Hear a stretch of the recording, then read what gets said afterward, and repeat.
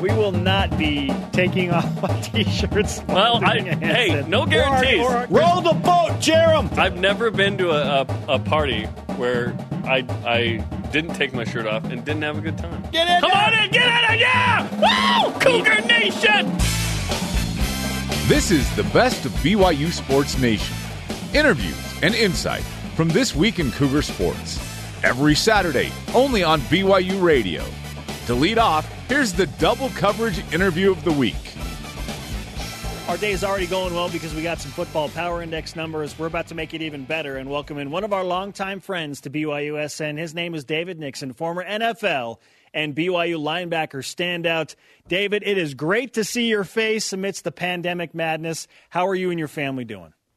We're doing great. Just quarantining here and trying to stay safe, but got my office set up, so I'm working here from home. And we're going, 4 weeks strong, 5 weeks strong now? I think we're on our 5th week. So, it's becoming the norm, which is not good. I want to get back to work and get back to playing lots of golf. That'd be nice. And luckily, golf courses are open a little bit, but I like your jersey in the background. That's like someone who's an author just putting their book behind them. That's nice. This whole thing right here.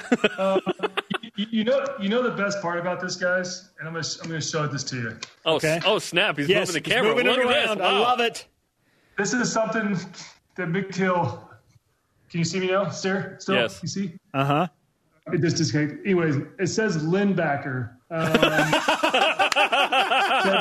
And you played to 2009? I thought you played to 2008.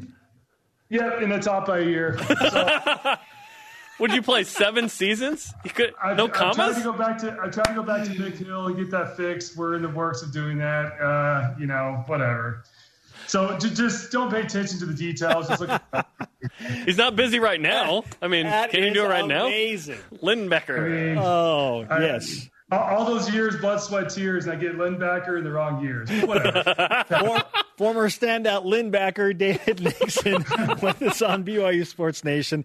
Hey, I want to get off topic just a little bit because we already are. I saw a clip yesterday of the 2008 BYU Washington game in Seattle. Oh, man, yeah. From a Twitter account called @BadSportsRefs. Oh, it's a great account. Everyone should follow it. And they showed the Jake Locker play, David, where he celebrates and throws the ball into the air, and then you guys, in turn, block a 35-yard extra point attempt to win the game.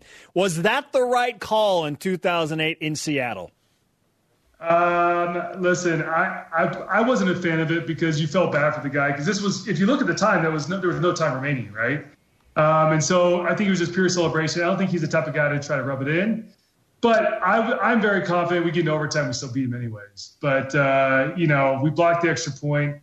And I feel like that year, I want to say we had like 6 or 7 field goal blocks or extra points. I mean, including, I think, the year before that. Yeah, the year before is when we had the UCLA win off the block, field goal. And so that was something we kind of hung our hat on. So when they backed it up, we're ready to go. I mean, that was something that we kind of become part of our identity was blocking kicks. And so, that was a wild game up there. I mean, at the time, we didn't know they were that bad. I mean, they went over that year. But Jake Locker, that guy was a beast. I remember trying to tackle him, and he was no joke. Yeah, why is that game even close? They went over. I mean, you're a 10-3 team that year. Hey, listen, having been on teams, I was with the Rams when we weren't very good, 2-14. I can say that when you start losing, it just all goes downhill. It just compiles. People start losing interest in watching film. The coaching staff realizes they're probably going to get fired. They stop preparing. It just snowballs, and it's just bad all around. So I think that's probably the effect that hit them. David Nixon with us on BYU Sports Nation. Dave, thankfully we have some analytics brand new today from ESPN and the Football Power Index. And right now, BYU is going to face 3 top 30 teams. Minnesota at number 20, Utah at number 24, Stanford to close out the regular season at number 28. So with those 3 highest-ranked BYU opponents in mind, which upset is BYU football most likely to pull off in the 2020 season? I actually look at that Stanford game at the end of the year, and if BYU can stay healthy, which we haven't been able to stay healthy for years, and after Stanford's run the gauntlet of the Pac-12, I'm interested to see which team shows up and who's healthier. I think that's what it comes down to at that point. So for me, it's who's healthier at the end of the season, who's clicking all cylinders. I mean, look at last season with BYU, struggled towards the end of the year, right? And this is a team that started to fall off at the end of the season and just really couldn't put it all together. And so can they rebound and knock off a Stanford team at their place to kind of finish the season? I think that's what we all want to see. We want to see a team that's consistent.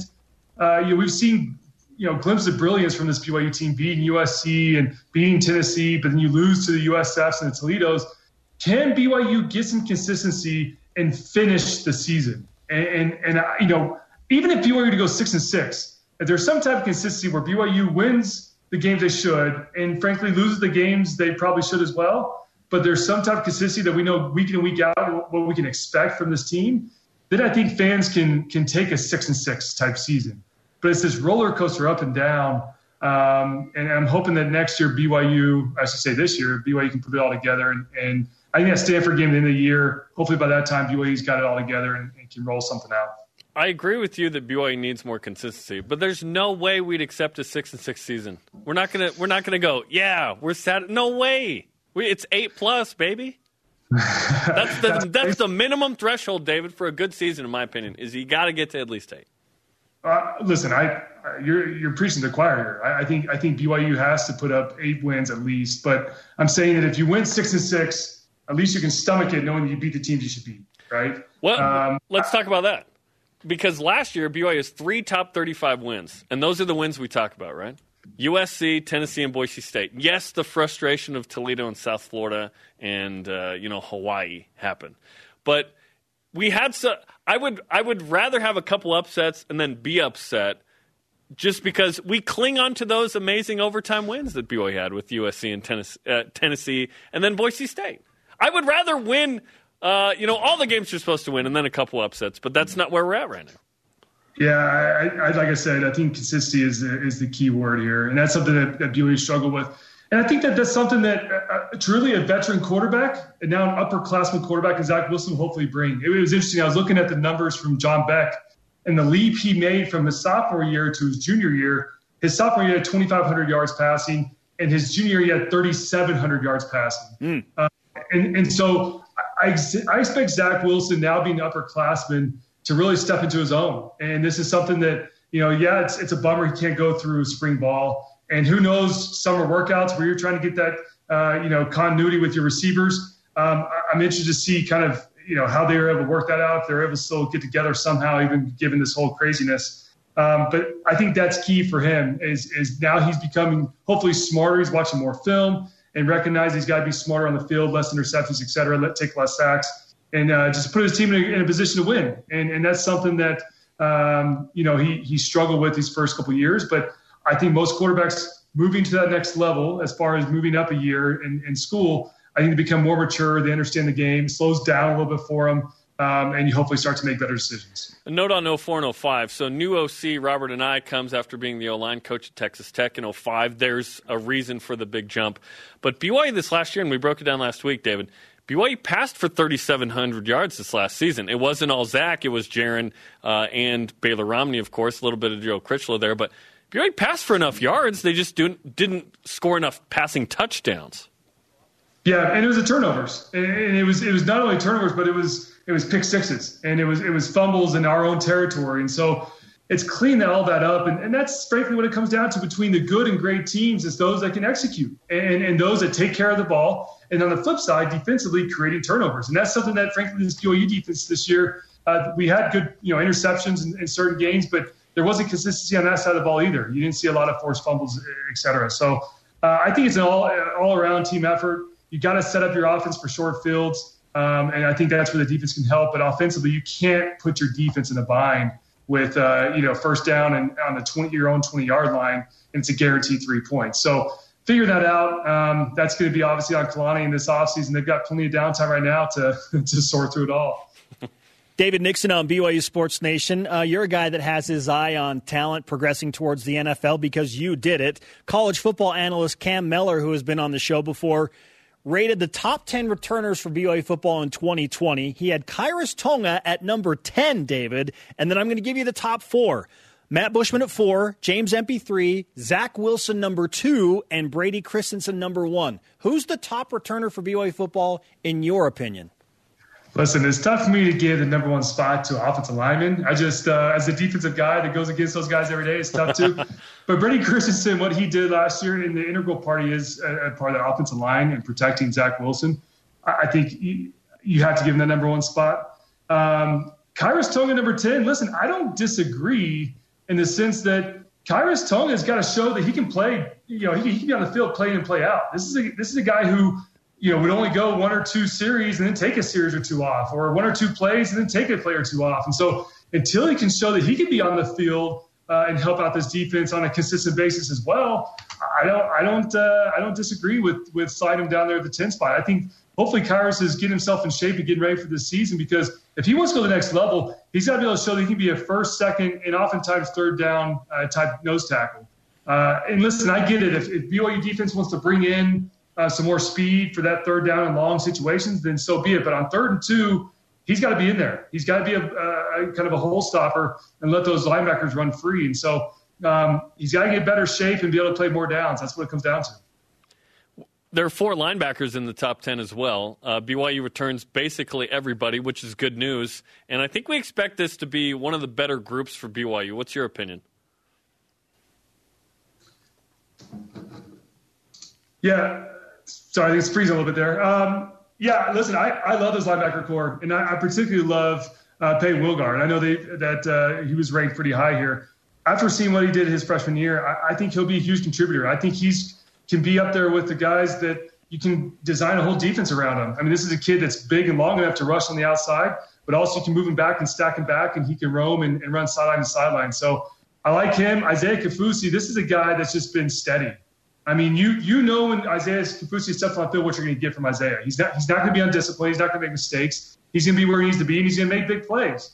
So he's that steady Eddie, right? I like Peyton Wilgar with kind of that wild card. And then Chaz Ayu, can he put on more weight? He's got to show that he can be more durable. He was banged up quite a bit last season. Hopefully he can come around. And, I agree. I think there's a lot of playmakers at linebacker spot. I'm excited to see how they all, once again, through an off season, how they develop as well. And, that's a spot when you got Kyrus Tonga in the middle plugging holes. You should have plenty of guys that should be able to run around and make some plays. NFL veteran linebacker and BYU linebacker David Nixon with us on BYU Sports Nation. What's your reaction to your brother-in-law, Taysom Hill, getting a first-round tender from the New Orleans Saints? Crazy, right? He was the only restricted free agent that got a first-round tender. Of all the guys tendered, he was the only one with the first round. So I think it goes to show how much they love him there in New Orleans. And I know they're trying to work out a longer-term deal with him right now. That's in the talks. And so who knows if that tender even comes into play. But, it's timelines have all been shifted given this craziness going on. So I know he's just patiently waiting. They're here in Provo, still working out. He's playing a lot of golf as well, trying to pass the time. But he's excited. I'm excited for him. It's going to be a fun season next year, depending on obviously what Drew does after this next season. I think Sean Payton actually let it slip in one of his interviews that he thinks this will be Drew's last season. So I think that's probably somewhat of the general consensus, maybe kind of a farewell so long tour for Drew. And then hopefully Taysom's kind of the next guy up. That's kind of the thought process there. Just make sure you give Taysom some good advice on how to balance sports and being a father, okay? Yeah, and tell him to get a face.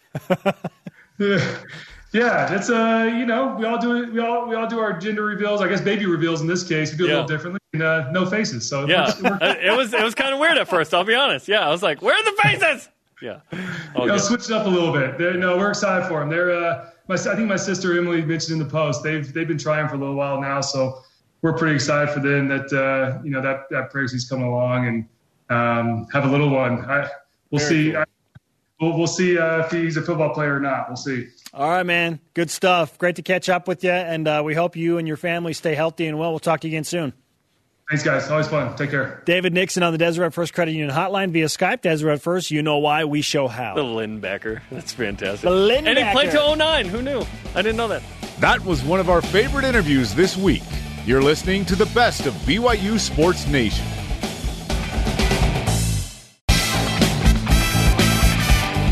This is the best of BYU Sports Nation on BYU Radio. Bring on our BYUSN Best Play Bracket presented by doTERRA, the 8 best plays from the BYU football season. against the 8 best plays from BYU basketball, all to determine the best play of the athletic calendar year. We started with 16 plays, as you mentioned. Now we're down to the final 4, which is exciting. You can vote each day on vote.byutv.org. Polls close at 11 a.m. Eastern each morning. Okay, so in the final 4, the first play to move on to the championship matchup for tomorrow's show is this. 50 yards away from field goal territory. A step up by Wilson. Deep man is open. It's caught by Simon. Oh, yeah, He's straight baby. at the 40, the 35-40, 25-20, 50. You got to hustle. You got to hustle. I knew this play would get to the championship game. It's in the Final 4 now, which is exciting. And surprisingly, it took down T.J. Haws' game winner at Houston. I mean, I thought it has to be a great play to take down that shot because that is the iconic shot of the season for BYU basketball. 51% of the vote. Apparently 51% is the key in all of these brackets. It's tight, man. There are no blowouts here. Holy cow. Taysom Hill's career, no blowouts here. Okay, so the top-seeded football play takes down the second-seeded basketball play and moves on where it will face the winner of today's matchup. Okay, here's today's. It's an OT semifinal featuring number 5s. Derwin Gray, Dr. Gray, the Reverend, the pastor, pointed that out. So here we go. The 4th-seeded football play and the capper of BYU's win at Tennessee, Tyson Williams, 4-yard push. It felt like 40 yards against Tennessee in double OT to win. Push. Get in. Come on in, get in, yeah! Woo! That's live audio in the moment. So Tyson Williams, he gets kind of held up, at the 4.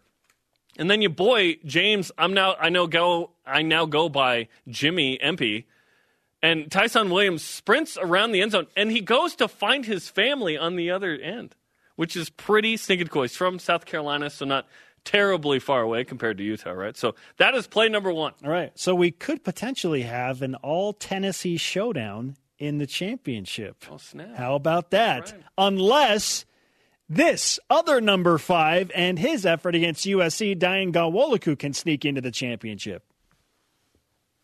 Trips to the wide right for Slovis in the gun. He claps the hands, takes a chest-high snap. He will throw quickly, batted up and intercepted. Did they get it? If they got it, it's over. It's over. The Cougars picked it off. Yes, today is the battle of the number 5s, as you mentioned, Jerem. At Derwin L. Gray on Twitter said, in response to this, number 5 is a special number. Absolutely. He wore number 5 at BYU. Listen, if you wear number 5, you can't be bad. You have to be awesome. So go to vote.byutv.org to cast your vote and see what the voting is right now. I will go right now and tell you what the voting looks like at the moment. At the moment, and this has been up, just for a little bit now. Tyson Williams up 4% over the Dayan Gawoliku play. So could we have an all-Tennessee final? This will be up until 11 a.m. Eastern time tomorrow morning. These were the 2 most exciting wins of the season. Boise State was really fun. Right. But it was the Austin Kofensis play and Kyra Stonga pushing him forward that won the game. It wasn't the plays to Matt Bushman, right? Had those been for the win with like under a minute to go or something, those were. We just talked about, you rarely have a walk-off football win. 2 of them. Both of those. 2 of them were walk-off football wins. Walk-off was this phrase that came about, like 10 years ago or something? I don't remember when we were little saying, oh, that was a walk-off win or whatever. I love that phrase. It's in reference to... See you later. It's in reference to baseball, a pitcher walking off the mound. It's over. In defeat. Yeah. The best of BYU Sports Nation will be back after this on BYU Radio.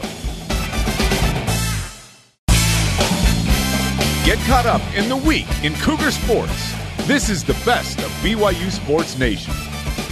The feature of our Deep Blue goes from being the most highly recruited high school player in the country to choosing Duke over BYU, and then ends up playing basketball all over the world. Now he's finally at BYU as a coach. Never played for BYU, but now he's coaching the Cougars. Deep Blue featuring BYU basketball assistant coach Chris Burgess, presented by Tim Daly Nissan.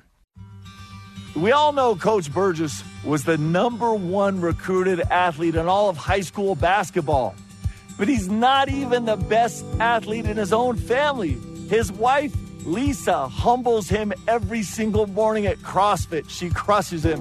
And his daughter, KJ, is one of the top volleyball players in the entire country, and she's still only a sophomore in high school. That keeps Coach Burgess humble. I love basketball. Started at a young age, watching my dad play. Well, I didn't play basketball because I was 6'11". I played basketball because I loved the game, and then I became 6'11". You know, I just love the flow of the game, the pace of the game, the energy of the game, and the energy of the crowd. That's why I love this game. I've known who Chris is, like many basketball fans and in the sports world, by nature of his great career playing college basketball, professional basketball, and it started as a high school basketball player when he was being recruited as the #1 basketball player in America. Out of high school, my final 2 schools were Duke and BYU. 1995, 1996, I was working for the Salt Lake Tribune as a college basketball writer, and I knew that Chris Burgess was a highly acclaimed LDS player out of Irvine, California, and I knew that BYU needed to land him. If they didn't land him, it was going to be a big blow. BYU being coached by Roger Reed, and he recruited me really hard and had a great relationship with him and his staff, and ultimately I chose Duke. So afterward, we were doing interviews with him, and it was me and 2 other reporters, and I waited until those 2 reporters were done asking Chris all the questions, and then I was right there, and I said, Chris, when you told Roger Reed that you were going to go to Duke, how did it go today? And that's when Chris, to his credit, said the truth, that it was very difficult, and Roger was upset, and Roger said that Chris was going to let down 9 million members of the LDS Church by choosing Duke. For him to be somehow blamed was never the case, and for him to ever be castigated in our home or with my father as the coach, I mean, he has nothing but love and care and great concern for Chris, so it was kind of an interesting thing for sure. You have to understand BYU is a recruiting disadvantage. It's hard to get kids to want to go to BYU, particularly if you're not LDS. So one of the selling points that Roger had was the fact that this is your church school. Your church school needs you. Look at all the positive publicity, because Chris Burgess was a highly acclaimed high school star. And so Roger's thought, and I can see where he's coming from, is you come here, you're going to do wonders for the basketball program, you're going to do wonders for the LDS Church. There's just an enormous amount of subtext that people should understand with Chris and the pressure that was put upon Chris, both internally with his own family and externally with a very passionate fan base at BYU who were hoping to see the #1 basketball player in America go there. And I think Roger responded just out of his heart and his competitive spirit, and unfortunately for him, it blew up.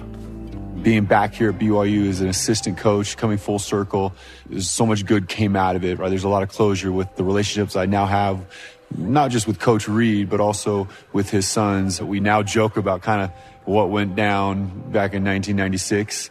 There's so much love between their family that situation that kind of went on doesn't bother anyone anymore. We're just happy with how everything came about.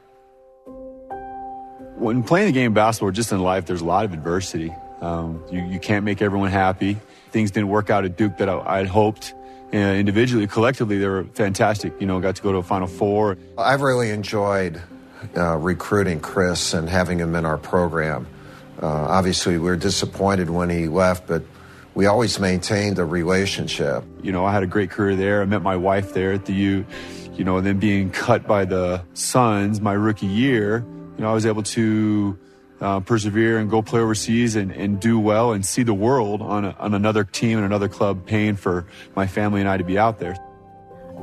I don't think I knew what I was getting myself into. I knew that when we got serious in our relationship and I knew that he was going to play in one way or another, I knew that we would be traveling at some point. But I didn't know it was going to be all over the world. Obviously, neither did he. Living overseas for 11 straight years, right, 10 months at a time, you get to see the world. I mean, I saw places from Istanbul to Dubai and Abu Dhabi to Seoul, Korea. In terms of adversity and pushing through it, I'm glad the way my career turned out because I am where I am today, both professionally here as an assistant coach at BYU, but also with my family. From the beginning of Chris's career, we kind of made a promise to each other that we would stay together. A lot of players overseas don't do that. You know, the guy goes over and does his thing and the wife just stays, raises the kids at home. It's easier. My wife was 7 months pregnant with our third child, and we lived in a small city 3 hours outside Istanbul where my wife ended up giving birth in a small village. I didn't have any pain medication or any of that stuff. So it was painful and it was crazy. After the delivery, she had to get a tetanus shot because all the equipment was sterile. But it all ended up being okay. But I was just so furious that they didn't have a baby scale because I wanted to know how much my baby weighed. And eventually they brought out a bathroom scale and had me stand on the bathroom scale. And then they handed me Ava and was like, okay, each kilogram. So we still don't know exactly how much she weighed, but each kilogram, that's how much she weighed. Coach Burgess is one of the great up-and-coming coaches in college basketball. He has a great heart and a love of people. That's why he's become such a good family man. And he also has become an outstanding coach. Just somebody that has a great attitude every day and somebody that, everyone kind of wants to be around. He's also a really good basketball player still. He can really shoot the ball. He's got a better offense than me right now because he made more shots than me. He doesn't forget what it's like to be a player, even as a high schooler. You can ask him what the score was of like a random game, and he'll tell you the score and who scored what and this. There is not a player in America that will experience anything that Coach Burgess hasn't experienced himself one time or another in his basketball career. And so in that sense, and many others, he's an extraordinary coach, and we're lucky to have him here at BYU. 1, 2, 3. Family. 4, 5, 6.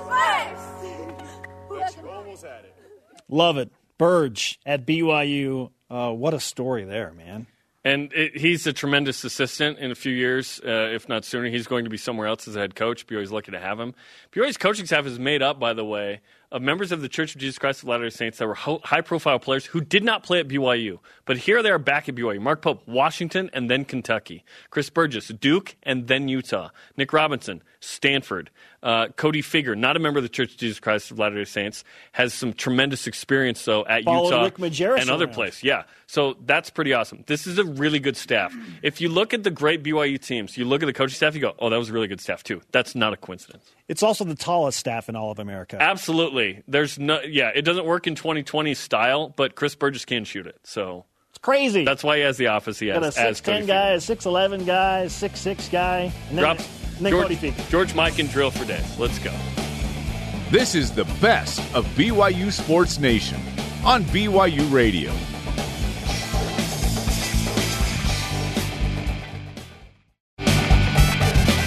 The best of BYU Sports Nation collects our favorite conversations and brings them to you every Saturday. In the words of the great Bobby Boucher from The Waterboy, 62. BYU football just above the halfway cut line of major college football. You're going to kick me in the chest? 62. 130 teams. BYU 3 above the middle of the pack. Jerem is BYU's 2020 preseason football power index ranking. Too high, too low, or just right? It's unfortunately just right. The last couple of years. So post Taysom Hill and Jamal Williams, BYU was 18-21. Not a good record, right? And hopefully BYU can get to that 8+ thing, and then we'll get antsy again and ask why it's not 10, right? And then it goes back down, and we go, well, 8 was actually good. BYU is this close from being a 8 or 9 win team this year, but they're also this close to being a 5-win team. So 62 is probably right, given how BYU fared, 7-6. Played a tough schedule again, the front-loaded, right? We'll break down 2020 here in a second with the opponents and what it looks like and how it compares to the 2019 finish. But, yeah, I think 62. I think 62 is probably spot on. I would prefer that BYU be a top 40 program. Why not top 25? That's not realistic. If BYU can be in the top 40, which is 8+ a year, you're getting 10 every 4 years. That's where I want BYU to be, top 40. Yeah, it's right on. 62 is totally fair. And I think an achievable goal for BYU, realistic, is to finish right around the top 40. So I'm with you there. Like, it should be what? 8 wins? 9 wins? Yeah, I think 8 wins against this difficult schedule would put BYU right around number 40 in the country. And I think I'd take it. I'd take 8 the wins. next step. Yeah. Okay, after that, then it's BYU finishing ranked in the top 25 for the first time in a decade. Okay? Awesome. Okay, so just take steps. So, 62 is totally fair. Following a 7-6 season in which BYU dropped the final 2 games, 62 is right on the money. If BYU had won 8 or 9 games last season and not put up just 3 points at San Diego State, they'd have better analytics. And FPI is based heavily on analytics, what your offense has done, what you're returning, all of that production. Put up 3 points against San Diego State. Lost the bowl game against Hawaii. So 62 is where it needs to be. They'd probably be mid-50s had they won one of those 2 games. It also tells me that ESPN is about to predict BYU to finish 6-6 in the regular season. If they're 62, they're about to predict BYU to win 6 games. Get specific, though. 6.3. I don't know. I'll let them do that. I'll let them do that. Okay, let's talk about the opponents. So let's walk through what everybody is ranked going into the season. So at Utah, 24, Michigan State 58, as Arizona State 41, Minnesota 20. 20?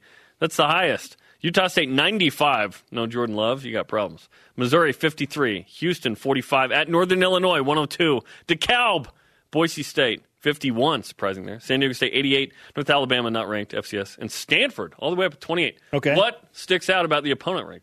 Well, let's take out the FCS foe, North Alabama, and consider How dare you. the average ranking of all 11 FBS BYU opponents this season, because at that point, 6 wins might not seem that bad. Which brings us to our stat of the day. It's the BYU Sports Nation stat of the day. BYU football's 2020 FPI opponent average is 55 in the ranking. So BYU at 62, their average ranking for opponents is 7 spots higher than where BYU is. Yeah. That loaded schedule, Double Jerem. nickel. You love it. I love it. If you don't want to win 10 games. You asked me what surprised me? Our stat of the day surprised me. That's really tough because in 2019, we all looked at that schedule and thought, oh, Tennessee, USC, Washington, Utah, holy cow, Boise State. That was 62. The average ranking was 62. Yes. 62. Yeah. 55. Can I express the following, though? In 2019, BYU opened with Utah 14, Tennessee 33. This is how they finished. USC 23 and Washington 16. All 4 were in the top 33. It's the back end that takes that all the way out to 62. But the first 4 were in the top 33. And BYU somehow won 2 of those. Wow. There are some... Both in overtime. Barely got them. Hey, they got them. Which was awesome. Got them, which is why BYU had a winning record. How about that? Minnesota at number 20 as the highest ranked team. That is Shocking. a surprise to me. PJ Fleck, row the boat, man. That's a surprise to me. The Pac-12 is going to be, as advertised, challenge BYU, Utah 24, Stanford 28, Arizona State 41. Utah lose everybody on defense. But literally 10 defensive starters they lost. Stanford at 28 is a shocker. Yes. Houston at 45, honestly, to me, is a shocker because Without they lose De'Aaron King. They lose their quarterback. Yeah. And they were 4-8 last year. They registered him because they liked who they had coming back, including De'Aaron King, but now he's not there. With Dana Holgerson in year 2 at the helm at Houston. 45. So you're telling me Houston is better than Boise State at 51? I don't believe that Boise State will finish this low. I believe they will finish a top 40 program, if not top 35. Boise State, what do? All they do is win, no matter what. They're really, really good, right? Missouri's interesting. They're coming off some sanctions, no bowl game. They're staggering a little bit. Michigan State at 58 is sneaky. Like, whoa. I know they've struggled. They got a new head coach. But 58th? No, Michigan State's, when they come in, that's going to feel like a top 25. How about this? BYU's 4 toughest opponents, according to FPI, are four games all on the road. At Minnesota, at Utah, at Stanford, at Arizona State. More, please. No. And Houston is the highest-ranked opponent for BYU at Lavelle Edwards Stadium. 45. Higher than Michigan State. Do you think that playing Houston is a tougher game than Michigan State? Like, on paper, you would say no. That's based on the past, right? No, based Houston on prestige and on paper. Totally be better than Michigan State. But, yeah, there are a lot of good teams, right? Looking at this. So, The first 4 last year were in the top 35. BYU had 5 total. In 2020, BYU has 3 in the top 35 currently. So there's not as many top-heavy, really good teams. 5 in the top 50. That's the same as last year. There were 5 in the bottom 50 last year. Only 3 in the bottom 50 currently. This is preseason. We'll see how it all shakes out. It never actually shakes out like you think it does. And that can be bad. That can be good. But it is another loaded schedule. And we have football to discuss and something fresh on April 14th, which is wonderful. Yes, it is. I really, really like it. It's numerical magic. And hopefully BYU's better than 62, because if BYU finishes kind of 7-6 again, that's just not good enough. This program needs to take steps forward. On this list of opponents, okay, at 62, BYU would rank number 8 on this list. You're hoping you're more like 4th, right? If you're going to go 8-4, you want to be 4th or 5th. In terms of expectations, is there anyone that thinks BYU is going to win 9 games this year? I think we're like, please 8. That's where we're at. It's time for the BYU Sports Nation Best Play Bracket presented by doTERRA. We're down to the championship matchup. We took the top 8 football plays of last season and matched them up against the top 8 basketball plays of last season. Football took over in the Final Four, Jerem, and now it is an all-football final to determine the best play of the year. We had 16 plays. It's down to 3. You can go to vote.byutv.org to participate. The polls close at 11 a.m. Eastern each day. That was the case this morning, and then the championship is tomorrow. But let's go. Okay, let's see which play makes it in as the second finalist for our championship match.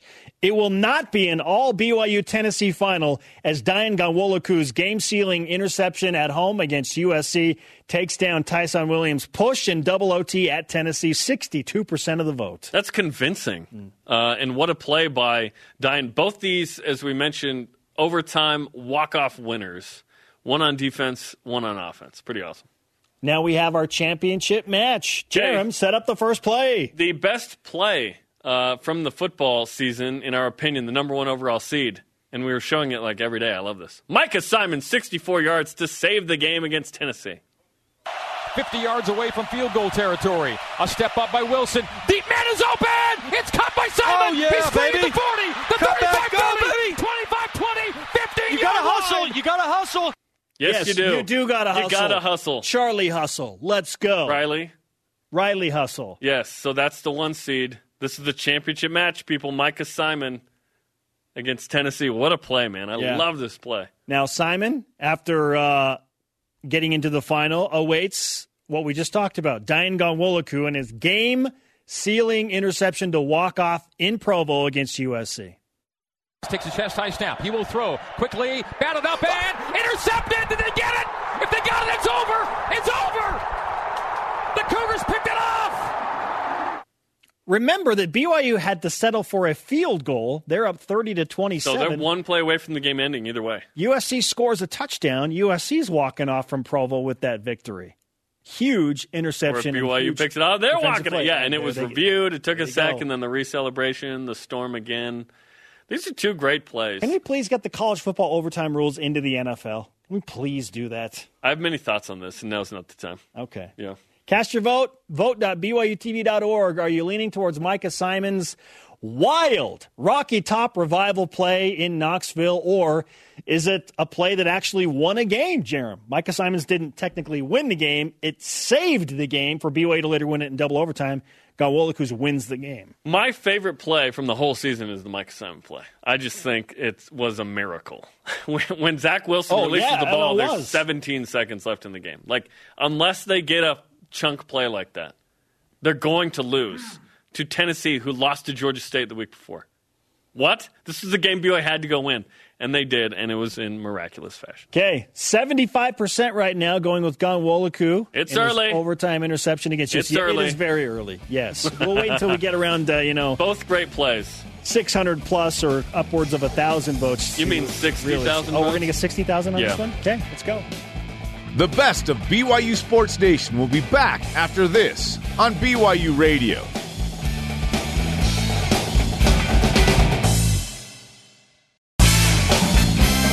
This is the best of BYU Sports Nation on BYU Radio. And it's about time we welcome on another NFL hopeful and BYU football alumnus. His name is JJ Nwigwe. He joins us on the Deseret First Credit Union hotline. JJ, welcome back to the show. How are you? I'm doing good. How y'all doing? We're fantastic. We're very interested to find out how you are preparing for a potential NFL opportunity, albeit in a very strange world situation. Yeah, I mean, I'm just trying my best to find some of these local gyms that are still open. I'm trying to get a workout in. If not, I've been trying to go on a bunch of hikes, just hike the Y, maybe Bridalfield Falls, Stewardville Falls, just kind of multiple things like that, trying to keep me in shape. Sounds like you've gotten out there. Those are three good spots, right? Yeah, I mean, the Y looks nice, but it's more of a workout. It is hard, man. It's really hard to get up there. It's very underrated. Also, it's Instagram gold, right? All of those? Oh, money. That's awesome. I feel bad for guys like you with no pro day because that's where you could have really shined, right? You did your self pro day, and we'll break it down. Really impressive stuff. But the guys that are going to be first rounders, they don't need a pro day, right? They went to the NFL Combine. But guys like you that are trying to get on the radar, that had a nice push at the end of your career, it's a little tougher. So how have you made the best of this situation? I think I'm just trying to stay positive through it all.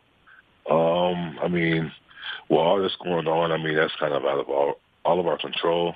So I just trying to keep a good head on my shoulders and just trying to find my best way. I was like, okay, if the pro day's not going to work out, well, what can I do to make sure that my self-timed pro day that I ended up doing was the best as possible.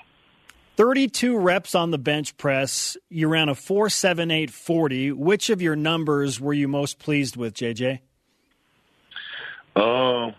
I think I really like the 32 on the bench press. Of course. That's like the ultimate, flex, literally. Did you feel like 32 was something you could do? Was that something you had done before? No, actually, I was kind of watching the combine and just looking at my strengths. I'm like, if I can get over 30 on the bench, I think that kind of put me in a place where I wanted to be as in the scouts wise. Like they had questions about strength or anything. So that was the number I was shooting for, just over 30. 32 would have been tied for second at the NFL Combine. Really impressive.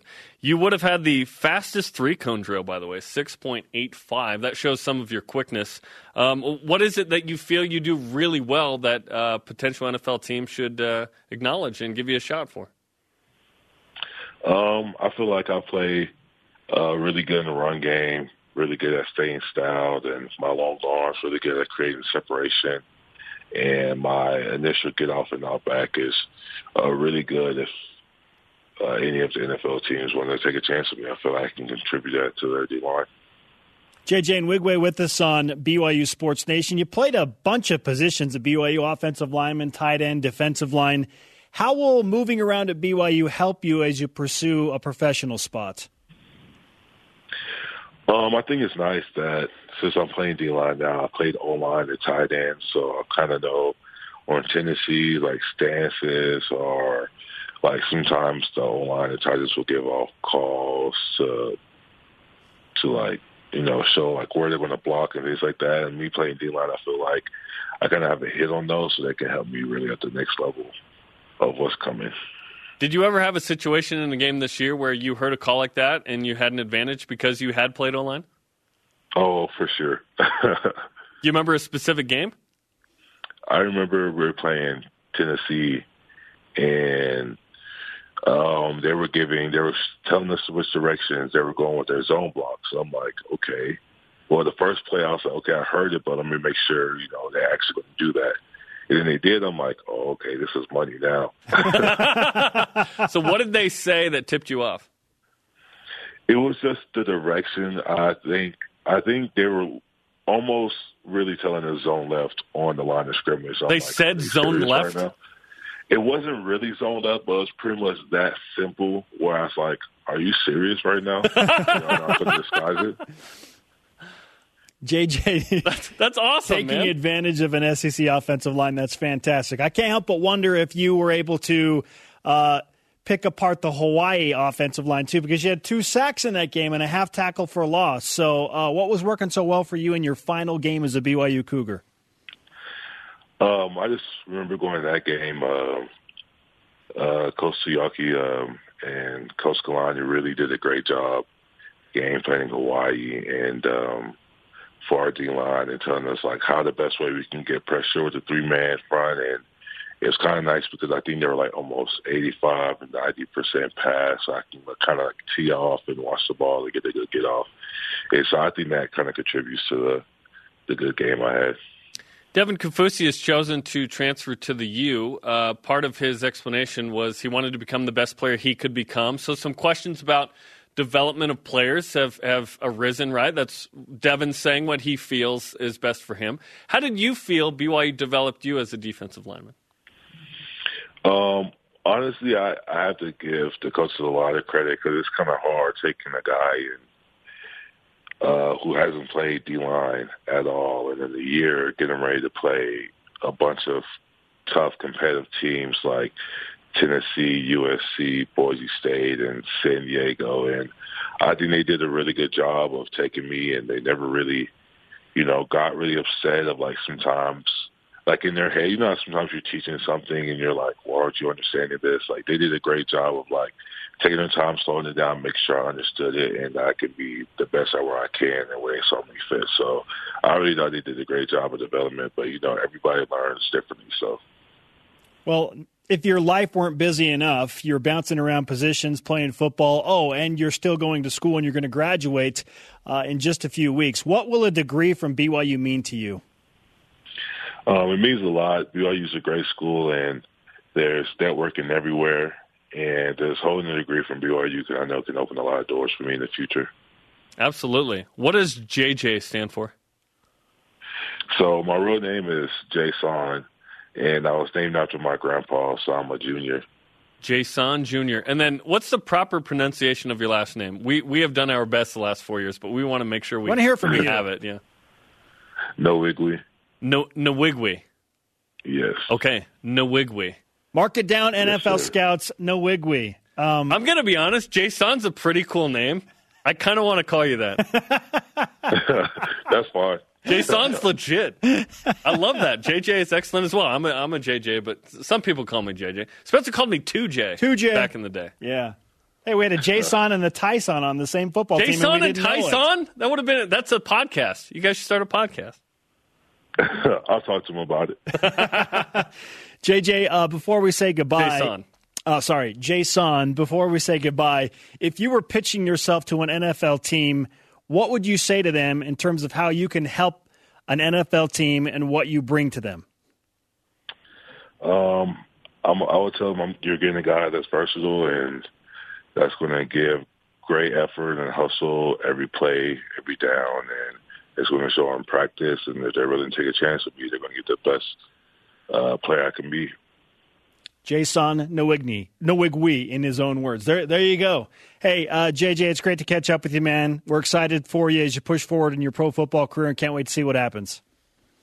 Thank you so much. Thanks for having me on the show. You got it.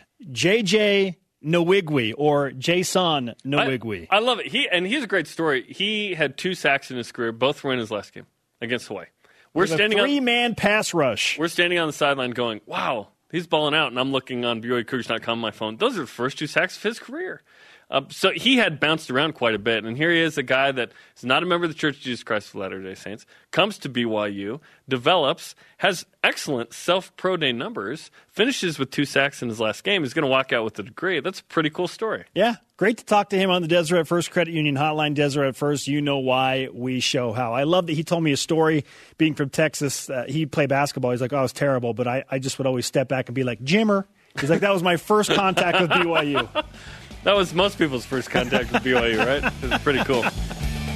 The best of BYU Sports Nation. We'll be right back. Rise and shout for the trending topics of the week here on the best of BYU Sports Nation.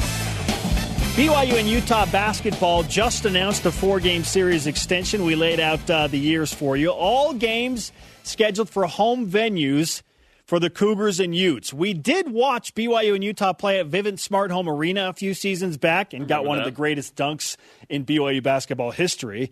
But now all 4 of the games announced are at the Marriott Center or Huntsman Center in Salt Lake City. Jaron, my question is, should the BYU-Utah game ever be played at a neutral site and not at the Marriott Center or Huntsman Center? I love games that are in home or opposing gyms. I just think those are the best. The neutral sites take away from the environment. Yet, when BYU played Utah State this year, that was a great environment to have both in the same gym, right? The other team's not sequestered to a corner of the arena. There's something special about being in someone else's gym and winning, right?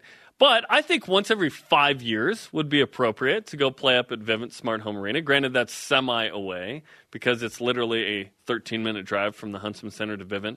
If traffic's bad, it's a 45-minute drive from the Marriott Center. So, one, I'm glad that they extended the series. No-brainer. They hadn't extended it officially. Here we are. There are only 2 reasons that this series has ever been halted. World War II and Larry Kryzkowiak. So, yeah, I'm glad they're playing. I'm really glad they're playing. I think once every 5 years, a neutral site game could mix it up. So that's essentially, if you have a red shirt plus 4 years for some of the guys, that would have been one neutral game, a recruiting period, a signing period, if you will. I don't love the neutral site game if it features BYU and Utah specifically. Now, if BYU is to play Utah State or Weber State, because it is a true middle ground between Provo and Logan or Provo and Ogden when you're talking about Brigham City. I don't mind that, but with BYU and Utah, I think it should be in their home venues. The atmosphere, the intensity, it's different. So I'm with you. I think the majority of the games, if not all of them, should be at their home venues. The thing for me now is with quadrants and rankings in place, it's easier for a team like Utah to be ranked in the top 75 and for BYU to have a quadrant 1 opportunity on the road in Salt Lake City compared to a neutral site where Utah would have to be in the top 50. This just gives programs a better opportunity to secure one of those coveted quad 1 victories, whether it's Utah playing in Provo or BYU playing in Salt Lake City. I think Utah and BYU... You're right. Neutral's dumb. Should be road every time. Both like them. Because of the top 75 thing. And Utah, typically, if they have a decent team, will be in the top 75. This year, I believe that ended up quad 2, was it? This year for BYU. So if Utah had been a little bit better, it would have been a quad 1. Ryland Jones got hurt, and that kind of affected what they did. But Utah was as good as beating Kentucky this year. That was the high, right? BYU was as good as beating Gonzaga. So Utah in Andy Katz top 36, by the way, going into next year. Number 34. I think that's a curious decision. He's anticipating that Utah will be pretty good. That's good for – here's the thing. In football, I don't root for the other teams very actively because there's no reward for strength of schedule unless you're competing in a playoff. In basketball, I'm actively hoping that every team BYU plays is quality so that betters their chances. It's very different. People get weirded out when I'm like, no, strength of schedule needs to be tough in basketball. Wait, in football, there's no reward in football for playing tough strength of schedule. So, I'm with you. Within the course of this conversation, I changed my mind. Just because it'd be fun, yeah, whatever. But the quad 1 guarantee, well, not guarantee, but it's a guaranteed quad 2, barring just a disastrous year for Utah, to be in Salt Lake. Well, and even looking at the Huntsman Center. BYU playing Utah State or Weber State. Let's say Utah State has a down year and they play at a neutral site, and Utah State comes in at the end of the season at 107 in the power rankings.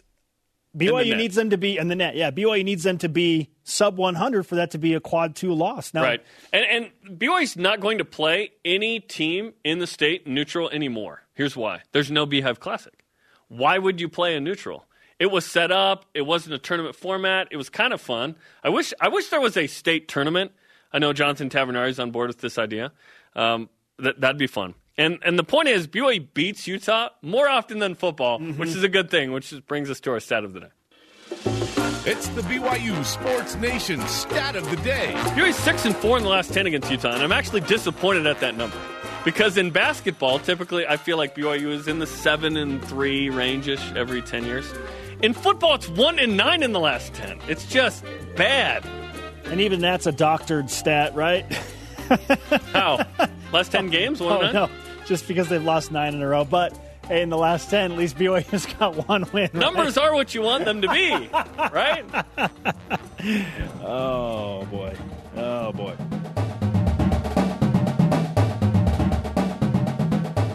Jerry Palm of CBS Sports, who a couple years ago was on our naughty list, lists BYU as an 11 seed in his latest bracketology heading into next season.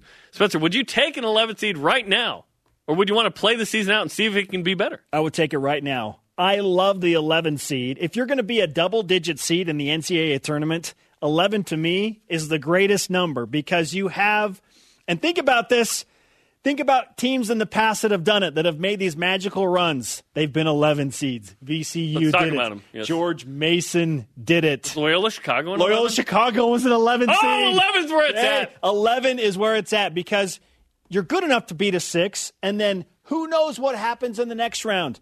3 versus 14, we've seen crazier things. You might be matched up against a 14 seed in the second round. If not, you got the momentum, beat a 3 seed. You don't have to face a 1 seed until the Elite 8 is the point. Okay, so I love the 11 seed. It's my favorite number, and it would guarantee that BYU is in the big dance next year. And we're wondering, what are the Cougars going to bring back after they lose the 3-headed monster of Yoli Childs, Jake Toolson, and TJ Haas? How did we not have a combined name for them, by the way? We've got to figure that out. Okay, yeah.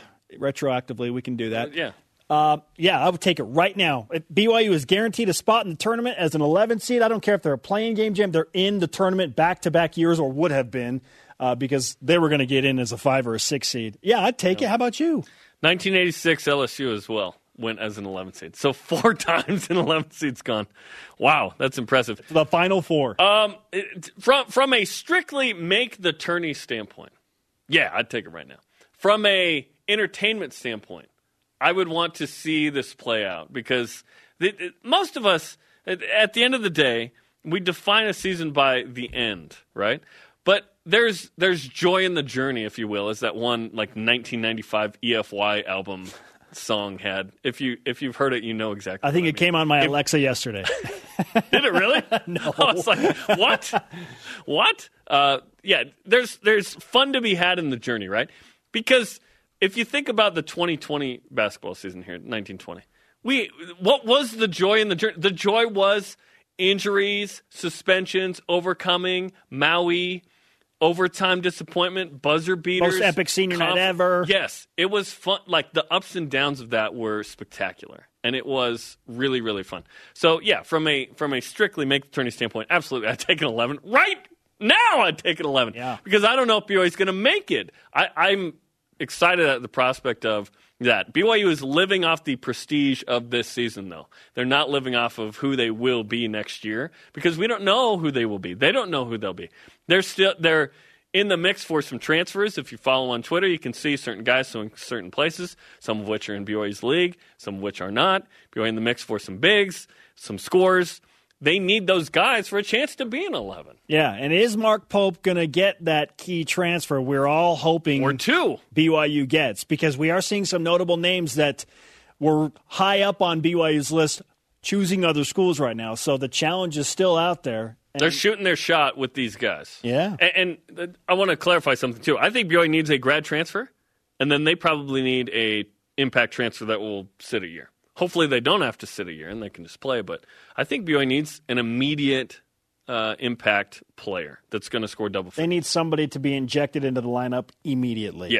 Yes. If we're talking about creating a tournament team, I think the current roster has the capability, but there's a lot more development that would have to happen than if they don't have the guy we're referring to. Yeah, and it's not a specific guy. Alex Barcelo was that guy, right? He was going to have to sit out a year, but then he received his waiver and he was able to play and a starter make an impact immediately. Who averages double figures, who helps you win a couple games. Yeah, who's it going to be? Who's it going to be? BYU basketball just landed the Utah Gatorade Player of the Year. Jaron went through some of the details. His name is Dallin Hall. He comes from Fremont High School, where he averaged over 22 points a game. If you don't like him already, maybe you'll like him after you hear what Mark Pope said about him. And I quote the coach, "I've been recruiting Dallin for a long time, and we're very excited to get him to Provo. He captured the attention of basketball fans throughout the state, including Donovan Mitchell with his incredible state title run this year. His vision, off-ball screens, and ability to read changing defenses are at an elite level already. He used elite, Jerem. He's a great competitor and a physically imposing offensive player who can really score the ball. Cougar fans will be so impressed with Dallin's leadership and Hollywood-caliber charisma. I can't wait for him to play this fall. Wait. Dallin is scheduled to go on a 2-year mission for the Church of Jesus Christ of Latter-day Saints to the Philippines, of all places, but who knows when that will open up. Yeah. I'm interested to see what his career arc is based on the uncertainty of the future with the pandemic. BYU has a couple scholarships open. We'll break that down in the next topic, but I'm very excited about Dallin Hall. This was a kid that BYU was certainly in the mix for him, but BYU fended off some other schools. This guy can play. Like, Donovan Mitchell he's a cool dude and he's very nice and he's talking to a lot of people in the community, but he established a relationship with Dallin because Dallin's dope. Dallin Hall is the truth, man. He could be a first-team all-conference kind of guy later. He can do it all. He can shoot threes. He can defend off the bounce. He's had some gnarly dunks. This is an amazing get. And if you're BYU, any college, you always want to get the best player in your state. And that's the case with Dallin Hall, which brings us to our stat of the day. It's the BYU Sports Nation stat of the day. He's the fourth dude that'll be the Gatorade Player of the Year on the roster. Now, remember, he's not playing this fall, but there are 3 others on the roster that have that distinction as well currently. Alex Barcelo did it twice in Arizona, Connor Harding in Idaho, and your boy Kobe Lee did as well. So, always good to have the best player in the state. And Dallin Hall can do some really, really nice things. And hopefully this ends soon and life gets back to normal. He goes to the Philippines. We're all good because we need him to get out sooner than later so he can get back for the 22-23 season. I asked some people close to Dallin Hall in his basketball circles to compare him to somebody that BYU fans would know and relate to. And the response I got was Travis Hansen. Ooh, I like that one. Travis Hansen because he has bounce, he has the ability to defend, and he's a dog when it comes to scoring the basketball. He fears nothing. He doesn't have to bleach his hair. It's kind of blonde already. I like it. Okay, Travis Hansen. So when I heard that, I got really excited. Who had a birthday yesterday? Yes, he did. Happy birthday, belated, to Travis Hansen. 28 years old. Is Travis Hansen Part 2, Dallin Hall, coming to BYU? Yeah, is he... Yeah, he can. This kid can play, dude. I'm very excited. I know BYU made a late push on him too. Won a state championship. I always like a guy that wins, right? But the 22-7, 7-2, it just pops, right? He can do it all. And there were games where he didn't score a ton, but he was facilitating. There were other games where he'd score 30 or 40, right? So this guy can play. BYU could use him this year. 100%. They need another ball handler, another scorer. But as we just pointed out, he's planning to serve a mission. So what happens with the pandemic? Is there a situation where Dallin Hall could still play for BYU 1 year and then go on a mission because that's the situation would be better? I don't know. I really don't know. Yeah, he got his mission call in high school. Like, he totally planned to bounce and leave, right? Pretty wild that he's a 3-star. This guy feels like a 4-star. So whatever, who cares about the stars at the end of the day? When Donovan Mitchell is coming up to you after the state championship game and saying, hey, props to you, you can ball, and he's tweeting about it. It's he passes the eye test and the actual test of like good numbers against good competition. He's playing at the highest level in Utah, which has good hoops. BYU's producing good hoops in this state. This is the best of BYU Sports Nation on BYU Radio.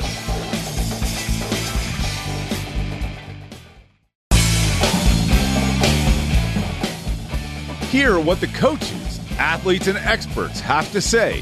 Here's another great interview from the week on the best of BYU Sports Nation. BYU baseball senior catcher Abe Valdez joining us via Skype on the Deseret First Credit Union hotline.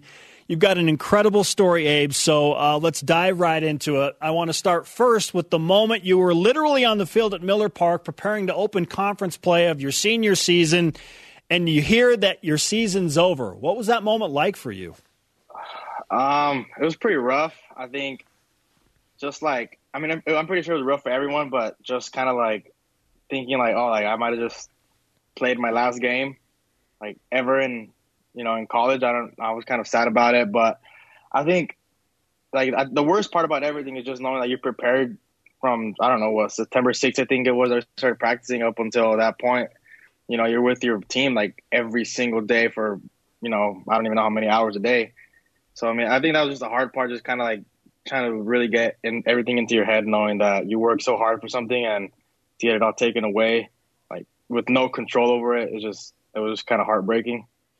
Then the NCAA comes out and they rule that seniors can return if they were in a spring sport. Baseball is a spring sport, of course. So have you made a decision about whether you'd like to return, and what's the conversation been like with BYU?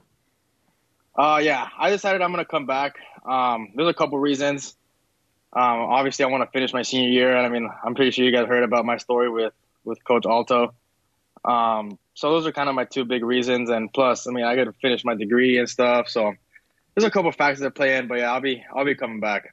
Well, that's great news. That's great news. Yeah, we didn't know until right now. Let's go. And we thought there was a chance, but that's awesome. So, yeah, let's dive into your story a bit. So, John Altobelli, people know his name because he's one of the individuals who died in the helicopter crash involving Kobe Bryant. You have a connection to him. Tell the people the connection you have to John. Yeah. So me and Coach Alto, I didn't know him personally, but when I was at my junior college, my school and his school played in the preseason. I think it was twice a year that we played them, and you know, if we got to playoffs, we usually faced them. They're usually top like 3 teams in the country, so like the way our brackets are set up is like the worst team would play the like, top team and stuff like that. I mean, it's kind of basic, but so yeah. So we faced them pretty often, and my freshman year I didn't do too well against them, but my sophomore year I ended up playing. You know, I actually had really good games against them. And that just turned over. So during like the whole recruiting process, I guess Coach Herring called Coach Alto. I was like, hey, like we're looking for a catcher to come in and kind of make an impact at our program and someone that can come in, you know. And Coach Alto was like, oh, like I don't have anyone, but if there's someone you want to go look at or, you know, kind of see what's up, is go look at a guy from Southwestern. So next thing I know one day is I get a text from my coach over at Southwestern, and he's like, hey, like BYU is here to watch you practice. And I mean, I don't really think much of it, you know, I'm in the middle of, we're like tied for first place in conference. So I mean, I'm kind of like focused on trying to practice and get better. And so I mean, we talked to Coach Henry after practice, and like a week later, I think BYU sent me my offer, and I signed my letter of intent. And so that's when I asked my coach, I was like, hey, like, can I get his number? I want to text him and like kind of thank him personally, you know? And so, yeah, I texted him, and he was driving at the moment. So he's like, hey, call me. I don't want to text. I'm like, okay, cool. So I called him, and it was like a brief phone call, like, you know, 2-3 minutes, just talked about some stuff. And he was like, hey, yeah, I think you're going to have a great time there. I think you're going to, you know, play well and do great things. And I wish you the best. And hopefully we don't have to see you in playoffs because I don't know how to get you out anymore. I just kind of laughed about it. And I was like, well, maybe I do. Maybe you're my good luck charm so I can hit better. And he was like, yeah, man, well, have fun, man. Good luck the rest of the season, and hopefully I get to see you again soon. I'm like, hey, thanks, Coach, and thanks for the opportunity. I really appreciate it. And that was that. And, you know, remember what happened on January, I think 26th it was, if something like that, if I'm not mistaken. And, yes, so now here we are. And you said he's part of the reason you want to keep playing baseball. And I want to point out, he's at a rival school, and you're both competing for a championship. And then he says to the BYU baseball coaches, and I quote, he's a hot-hitting, strong-armed catcher. You definitely want to take a look. So because of what has happened and given the rival scenario of that, how has the context of that all influenced your life? Immensely. You know, it gave me the opportunity of a lifetime to be at BYU. You know, I think anytime a coach can go out of his way. I mean, in my opinion, it meant more to me just because, like, it's really tough in a situation where, like, a school is calling you, asking for your own players, and you go out of your way and you offer someone else that, like, you're competing against. Like, we beat them at their own field, and, like, instead of saying, oh, like, you know, he's not good, you know, like, any other catcher in the state, like, he could have been like, you know what, like, he didn't beat us, so I'm going to offer him instead. But, like, the fact that he offered me, it kind of, like, speaks volumes, you know? So that's kind of a big reason, like, this year I kind of wanted to, like, it was like, I'm like, I want to play for Coach Alto. Like, I want to, you know, prove him right that he made a good decision and stuff. So that's kind of like a little chip on my shoulder that I play with now, just because, I mean, it's kind of a special thing that I carry with me in my heart. Absolutely. And emotional when you think about everything that happened, obviously, with him passing away in the helicopter crash. Let's talk about your season this year. I was impressed that you square up to take a bunt and you get hit in the face, and you only miss one game. What in the world? Yeah, I don't know about that one. I don't know how smart that was, but honestly, it felt like at first it was kind of weird the way everything happened, because I remember being at the hospital and I'm just like thinking to myself, like, am I gonna be able to play tomorrow? Like there's no way my swelling can go down in like 24 hours. So I don't know, but I mean, I just iced. I think I iced for like, I was icing maybe every single hour for like 20, 25 minutes. I'm just like, I'm going to do everything I can to try to play tomorrow. But, I mean, obviously that didn't happen. Coaches weren't going to let me play. Yeah, you missed one whole game. After getting hit almost in the orbital bone.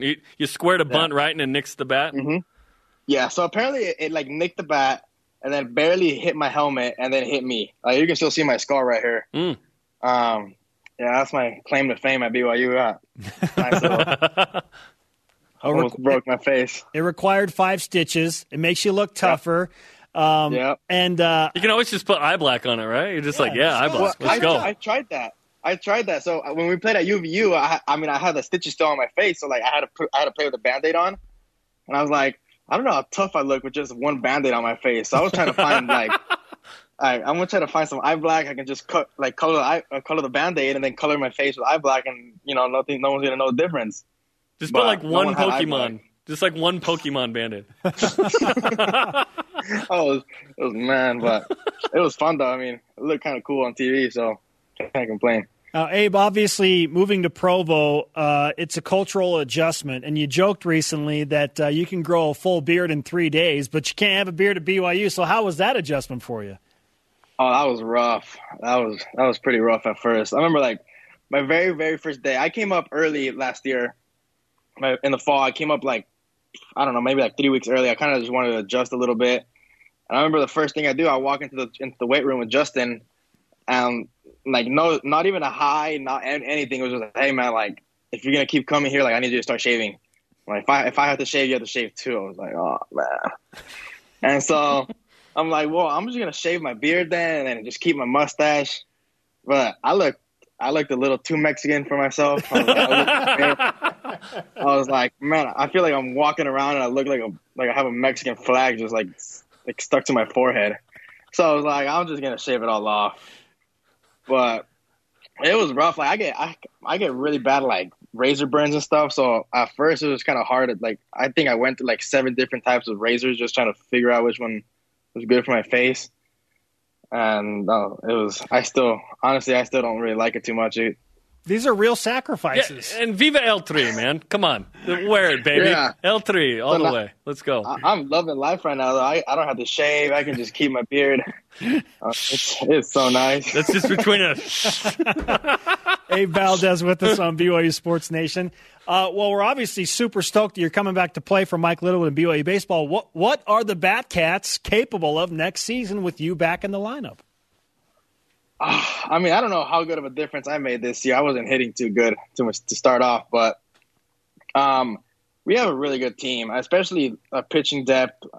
We have guys that are just unbelievable. I mean, we have Cy Nielsen, a freshman, Justin Sterner. Bryce Robeson, he came in and was like shut down for us. Jared Lesser, of course. So, I mean, I think coming back, we have a really good foundation in terms of what we can do from the pitching staff. Everyone saw how dominant we were. At least from the pitching side.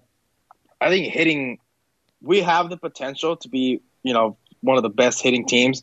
I personally think so. I mean, in the fall, we hit off each other in inter squads and we're, lighting each other up.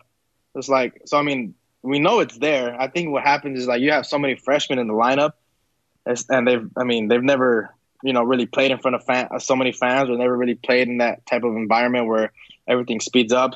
So, their at-bats just kind of speed up and you see that their age kind of started to catch up to them. And, that's kind of just growing into it. I remember last year I struggled a lot. And people kind of make fun of me and be like, hey, how'd you struggle? Every time they put you in, you get a hit. I'm like, I don't know. I really don't know. But, I mean, for them, it's just I think everyone coming back next year and just kind of. I think we had a really good chemistry.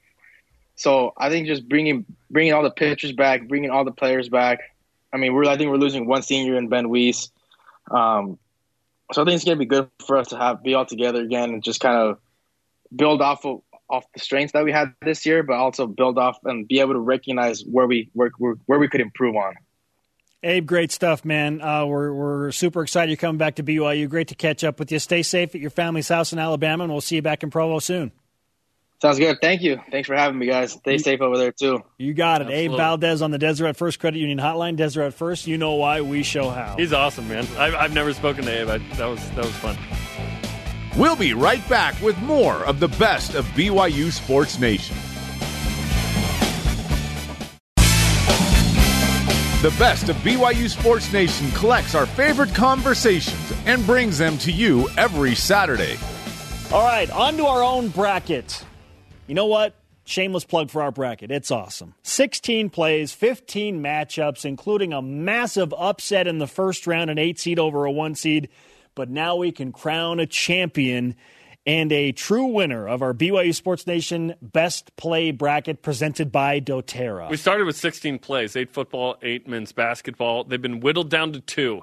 It's Micah Simon's 64-yard catch late in regulation against Tennessee, against Dayan Ghanwoloku's interception against USC, the walk-off winner in overtime at home.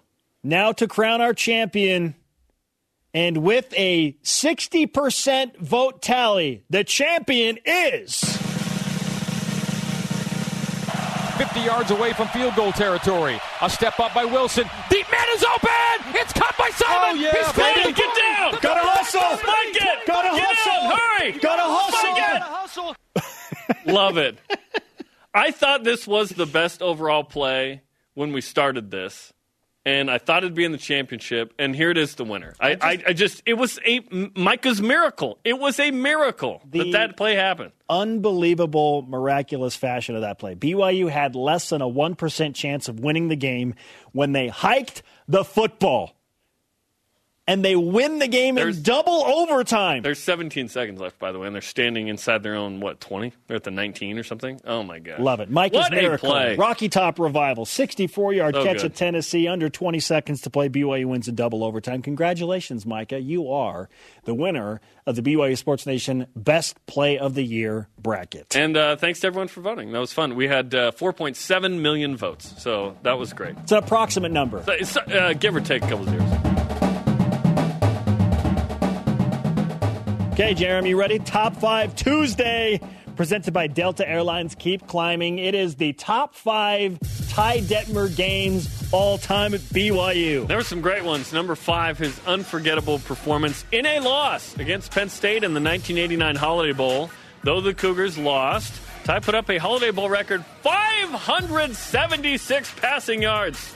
2 touchdowns. BYU lost to shootout 50-39. Joe Paterno was heard to say he couldn't stop what BYU was doing on offense. Yeah, that was a great Penn State defense, and Paterno said, I had no answer for him. It's a good thing my offense showed up to play.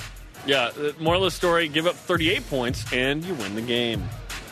Number 4, in 1990, 1 week after the Miami game against Washington State, BYU was down 22 at halftime. Ty Detmer in Provo apparently had enough, leading BYU to score 36 points, a program record in the fourth quarter alone. 36 in the fourth quarter. Detmer threw for 448 yards, 5 touchdowns. BYU storms back to beat the other Cougars from Pullman and keep that magical season alive. I dare say this is the most forgotten great game in BYU history because it's the week after Miami. And didn't BYU score 42 in the second quarter against UMass, breaking that record? Oh, this year? Maybe they did, but does UMass count? That is a great question. Number 3, Ty Detmer's redshirt freshman season in 1988 against Utah. He threw for 358 yards, 4 touchdowns, no picks to beat Utah 70-31. But let's back up. BYU was up 49-0, had 750 yards of total offense. 70 is the most by any team in a rivalry game, and the combined 101 points is also the most. This was one of those games where he thought, wow, this guy's going to be awesome. BYU was dominating so much that Ty asked Lavelle Edwards if he could use the restroom in the second half. He went. We talked about this on the show. The locker room was locked, so he had to use a public restroom, and he said it was hard to go to the bathroom because people kept talking to me.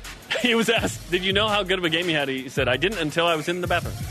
And everyone told me how good it was. You imagine full shoulder pads? Hey, Ty, nice game, buddy.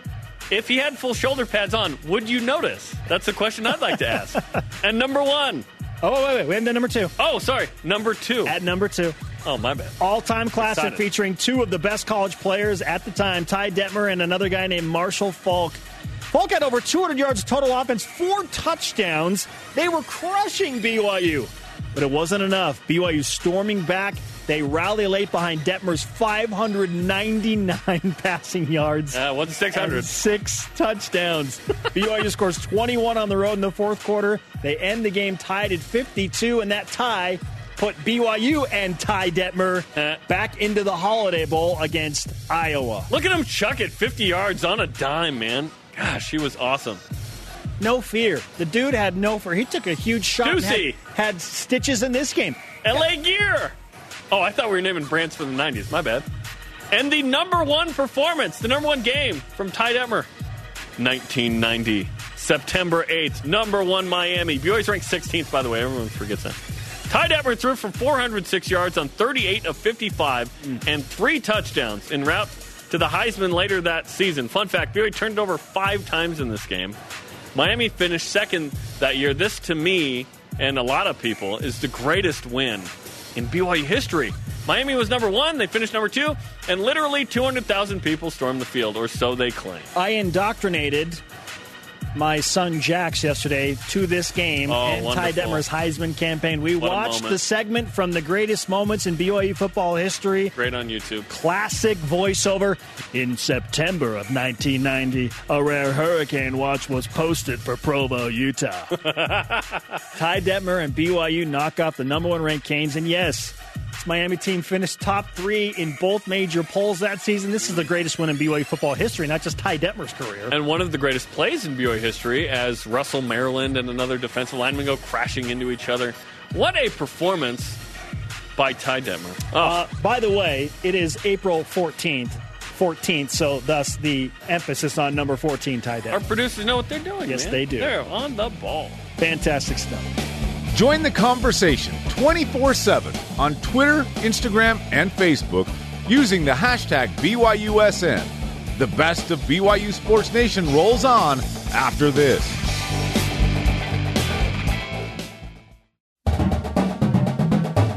Get caught up in the week in Cougar sports. This is the best of BYU Sports Nation. BYU football projected to win a whopping 5.4 games according to the newest edition of the ESPN Football Power Index as we approach the 2020 college football season. Now, technically, Jeremy, the Cougars are favored in 6 games, but my goodness, 5 to 6 wins? Jeremy, let's go game by game on this BYU schedule, discussing win percentages through FPI goggles, starting with the scheduled season opener at Utah, September 3rd. BYU with a 14.3% chance to win in Salt Lake City. That is the lowest percentage they're given of all 12 games. Which is interesting because Utah is not the best team on the schedule. It looks like Minnesota, as of now, is that team. We'll see how it all plays out, right? We only have last year's to go off of, but 14%. Okay, Utah loses 10 starters on defense. Yeah, 10. That was a really good Utah team that kind of sputtered at the end, right? Jake Bentley, former South Carolina quarterback, started 33 games there. He's projected to potentially be the guy. Cameron Rising is in competition for that spot. He was at Texas and has transferred. So that's interesting to me, the Utah game. 14% seems kind of low. Oh, the 9-game losing streak. 9 years ago doesn't have anything to do with the 2020 game. But there is a burden for BYU football and winning this game, absolutely. Utah will be good. I don't know that they are 86% chance of beating BYU good this year. They're not going to be as good as they were last year, but they'll be good again. I put it at maybe like 24%. Can BYU do what they do twice a year now and show up for this game, like USC and Tennessee and Boise Shock State. somebody. You know what I mean? Like, BYU's shown up in big games. Last several years, we can all name several notable BYU wins. Can BYU show up for this game, right, and win it and just be like, yeah, streak's over, BYU won, awesome, let's go. Will Utah be ranked? Yeah, I would think so preseason because it's mainly based on the year before. Okay. Going into next year. Okay. Game number 2, Michigan State in Provo. BYU given a 60% chance to win this game. That's a weird number for me. Again, I feel like it's off by about 10%. I'd put Utah at 24 and Michigan State down to like 50. Listen, I know Michigan State's coming off of back-to-back 7-6 seasons, and Mark D'Antonio's out. So is BYU. Yeah, that 7-6 a little different, right? In that division, good gosh, that's really hard. Mel Tucker's the guy. He was an assistant. He was defense coordinator at Alabama. Had a couple of years in Colorado. Jumped ship suddenly. Goes to Michigan State, which is a better situation, right? 60%. It's really high, and that's the first home game. BYU's 1-0, coming off to win it. Oh, that'd be nice. That'll be a huge game at home. I hope this all goes down because I can envision just a massive week 2. And regardless of what happens in week 1, it's like, okay, Michigan State's here. And that's a return game from 2016 when BYU went up there and won. The next 2 road games, again, BYU's 3 of the first 4 games are on the road against good teams. 28.4% at Arizona State, 15.4% at Minnesota, which I actually agree with that number because Minnesota is the highest-ranked team on BYU's schedule, according to FPI, at number 20, and it's the dreaded Week 4 game, Jerem. Yeah, Week 4, 4 Power 5s in a row, you're asking for trouble. No matter if that team's just kind of mediocre or not. You're just banged up a little bit. At Arizona State feels a little weird. They're coming off 8-5. That's their best season since 2014. No Eno Benjamin at running back. He was a real player for them. But they love their dual-threat quarterback, Jaden Daniels. They really like him. So that'll be interesting. A lot of fans will show up at that one. We know that BYU fans show up in games in Arizona. Yeah, BYU will have awesome. 20,000 fans at that game. At the Sun Devil Stadium. That'll be sweet, right? At Minnesota's interesting. This just in, Minnesota won't be as good. There's no way they'll be as good. Roll the boat, Jerem! They had their best season in 50 years. They were 11-2. They're 9-0. Game day goes there. They sputter to a 2-2 finish. They do beat 12th-ranked Alabama in the bowl game.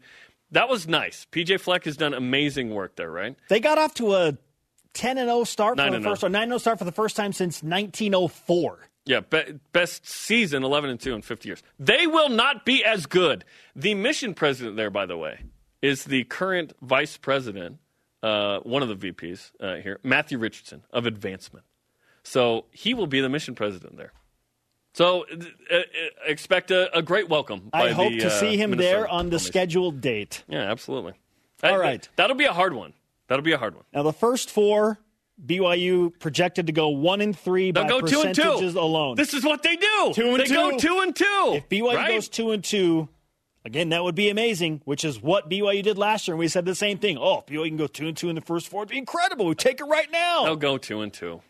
BYU comes home, and they take on Utah State, a team that's 95th in the FPI and not projected to be great. 73% chance for the Cougars to win that game in Provo. No Jordan Love, so no problem. Followed BYU by rolls. Missouri, an SEC school coming to Provo in October with a 51% chance given to BYU. Jordan Love is going to be like a top 15 pick, maybe top 10, and BYU picked him off 3 times and rolled Utah State with its second and third string quarterbacks. That wasn't a hard game. Missouri is interesting. SEC team here. This is a return game from 2015 when BYU played neutral at Arrowhead Stadium in Kansas City. So here they come back 5 years later. I can't believe it's been 5 years already. That's a pick 'em. Missouri, 6-6 last year, year 2 of a 3-year probation, 5% reduction in scholarships. They had a tutor that basically helped 12 people not do any work. So here they are, a little rattled from that, right? The finish was weird. But it's SEC, and it's in Provo, and that's been rare. There's only been a handful of those games all time. On to Houston, game number 7 as we open up the back half of the season. This one is the biggest head-scratcher to me in terms of percentages. It's a game in Provo, yet BYU is an underdog with just a 40.6% chance to win against a team that's 4-8, and they are not bringing back their star quarterback, De'Ara King, who transferred. So how does this happen? How is BYU a home dog 40% against Houston, a group of 5 team? ESPN FBI must really like what Houston brings back and what they can do. Apparently. Dana Holgerson's second year. There are a bunch of Power 5 guys that were redshirting last year. this is a game that's going to be fun because the 2013 game on 9/11 was 2014 game on 9/11 was a fun one for BYU. They won that 33-25, and then of course the year before at in Houston at is it NRG Stadium, or it's changed since that game I think, but where the Texans play, that was a classic Skylar Hardman that BYU played in winning that game late. And Taysom Hill goes 4-17 pass, 100-plus rush. It's like the 7th time in college football history that happened. 41% is a weird number on that one. I feel you on how weird that is. BYU then on the road at Northern Illinois, followed by a road game at Boise State. BYU Northern Illinois is neutral, by the way. It's semi-away. They're not playing at NIU. They're playing in Chicago. Else. They're playing in Chicago at the home of Chicago's Major League Soccer team, right? Or was it the NWSL team? I can't remember. I can't remember. It's at a soccer field. It's not in DeKalb. And I worked really hard on figuring out how to say DeKalb and now Illinois. I'm bummed, but I'll say it anyway. BYU, Northern Illinois. Northern Illinois. Look at that percentage. Won't pick about 58.6%. Why is that not in the 70s? Now, our friend, our BYU Sports Nation friend at Art Director BYU, his name's Greg Welch, he tweeted at me and said, that feels a lot like the Toledo game last year. And remember, NIU won this game in Provo. In 2018, 7-6, they won this game. What was the defensive lineman's name? Sutton Smith or something that NFL led the guy. country in sacks the year before or something. That's a weird number. Okay. At Boise State, 23.5%. BYU's never won on the blue. 3 losses by 1. Never figured out they've been close. Yet BYU has a 10% greater chance to win at a place they've never won over Utah at 14%. See, I think those should be similar percentages. I agree with you. Boise State is going to have Hank Bachmeier coming off the freshman year. New offensive coordinator, by the way. No David Moa or Curtis Weaver. FPI does not like Boise State. They have the Broncos at number 51. They don't, but I would never doubt Boise State's ability to win at least 8 games. Neither would I. If not 10. You know what I mean? A down year for Boise State's 8 wins. It really is. They're so good. And it's annoying. I wish BYU could be Boise State in football on a national level. I wish BYU could be Gonzaga in men's hoops, right? Those are the at our level aspiring brothers in arms, if you will. Okay, after that, the vengeance match against San Diego State in Provo. BYU put up 3 points in San Diego in the regular season finale. I hope BYU makes multiple field goals in that one. The Aztecs graduate a ton of seniors. Brady Hoke is now the coach for a second time. He's pulling the Gary Anderson tour for San Diego State. They come to Provo. 57%, I think that's low. I think BYU will have their way in Provo against San Diego State. Obviously, North Alabama is not going to be close. 99.3%. My question is, how are they even giving North Alabama a 0.7% chance to win this game? It should be 99.9%. Don't bury the lead. Live on BYU TV, probably. San Diego State, 2 things that won't happen. I don't think BYU's quarterback won't be able to grip the ball. I think he'll be able to grip the ball. That should make a difference. This last year. Healthy. And then San Diego State, are they going to have a top 10 defense again? No. I don't. No. That'd be incredible, their right? Their cornerbacks are NFL guys that were seniors experienced. They're not going to be what they were last year defensively. Yeah, and you hope BYU isn't what they were offensively in that game either. Stanford, coming off of a 4-8 season, closes out their regular season against BYU on the farm, and the Cougars have a whopping 17.2% chance to win that game. I think that should be higher merely for this fact, Jerem. It's the last game of the regular season for Stanford, and it's not conference. So who knows what they're preparing for if they're looking ahead to the Pac-12 championship game if they have a good season. I just don't think that Stanford will have the urgency that BYU will, knowing that this is another Power 5 team, an opportunity to make a statement. So I'd give BYU a better chance, like maybe around a 30% chance to win that game. KJ Costello, the quarterback, transferred. He left. There were several transfers from Stanford. This is the Tanner McKee game, by the way. Remember the Church of Jesus Christ of Latter-day Saints back from a mission in Brazil. Is he the quarterback? You'd think perhaps not this year. We'll see. But, what situation are they in? Have they won the North? Are they bummed they didn't win the North? It's a non-conference game late in the season. Are they fighting for a bowl game? Is BYU fighting for a bowl game at this point? Because FPI seems to think that at this point BYU is probably 6-5 going into this game. Man, crazy. Well, or does FPI think that BYU's 5-6 going into that game at Stanford because they have BYU winning 5.4 games. You do the math, you round down, 5-7. The team to be way better than you think on this is Stanford to me as well. I think that Stanford easily can be a 9-win team every year, and they had an off year.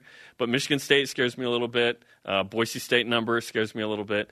Utah, we're just used to losing. Hopefully we get over that complex soon with an actual win. I feel like it's a 3-game swing for BYU. Like, I feel like worst case scenario, 5-7. Best case scenario, probably 12-0. 8-4. Oh. 8-4 in the regular season. 8-4 would be dope. Yeah, absolutely. We're at the point where 8 is the minimum threshold. It's 5 to 8. I feel like that's the area, 5 to 8. What it really is make a bowl game, but I don't want to say it out loud. You just said it out loud on national television. The best of BYU Sports Nation will be back after this on BYU Radio.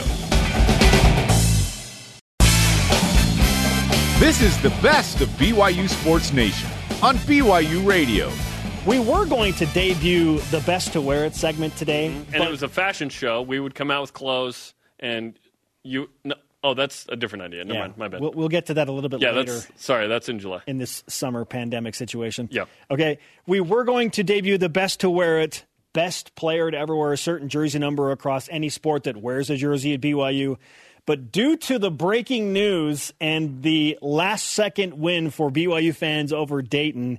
and Fox College Sports tweeting out a BYU Sports Nation segment. Yep. Hi. It has now brought upon us some angry Dayton tweets. I mean, it's too good. We got to read it. Let's go. Here are some of the best responses that we have over the last half hour. Okay, Brian Borodkin.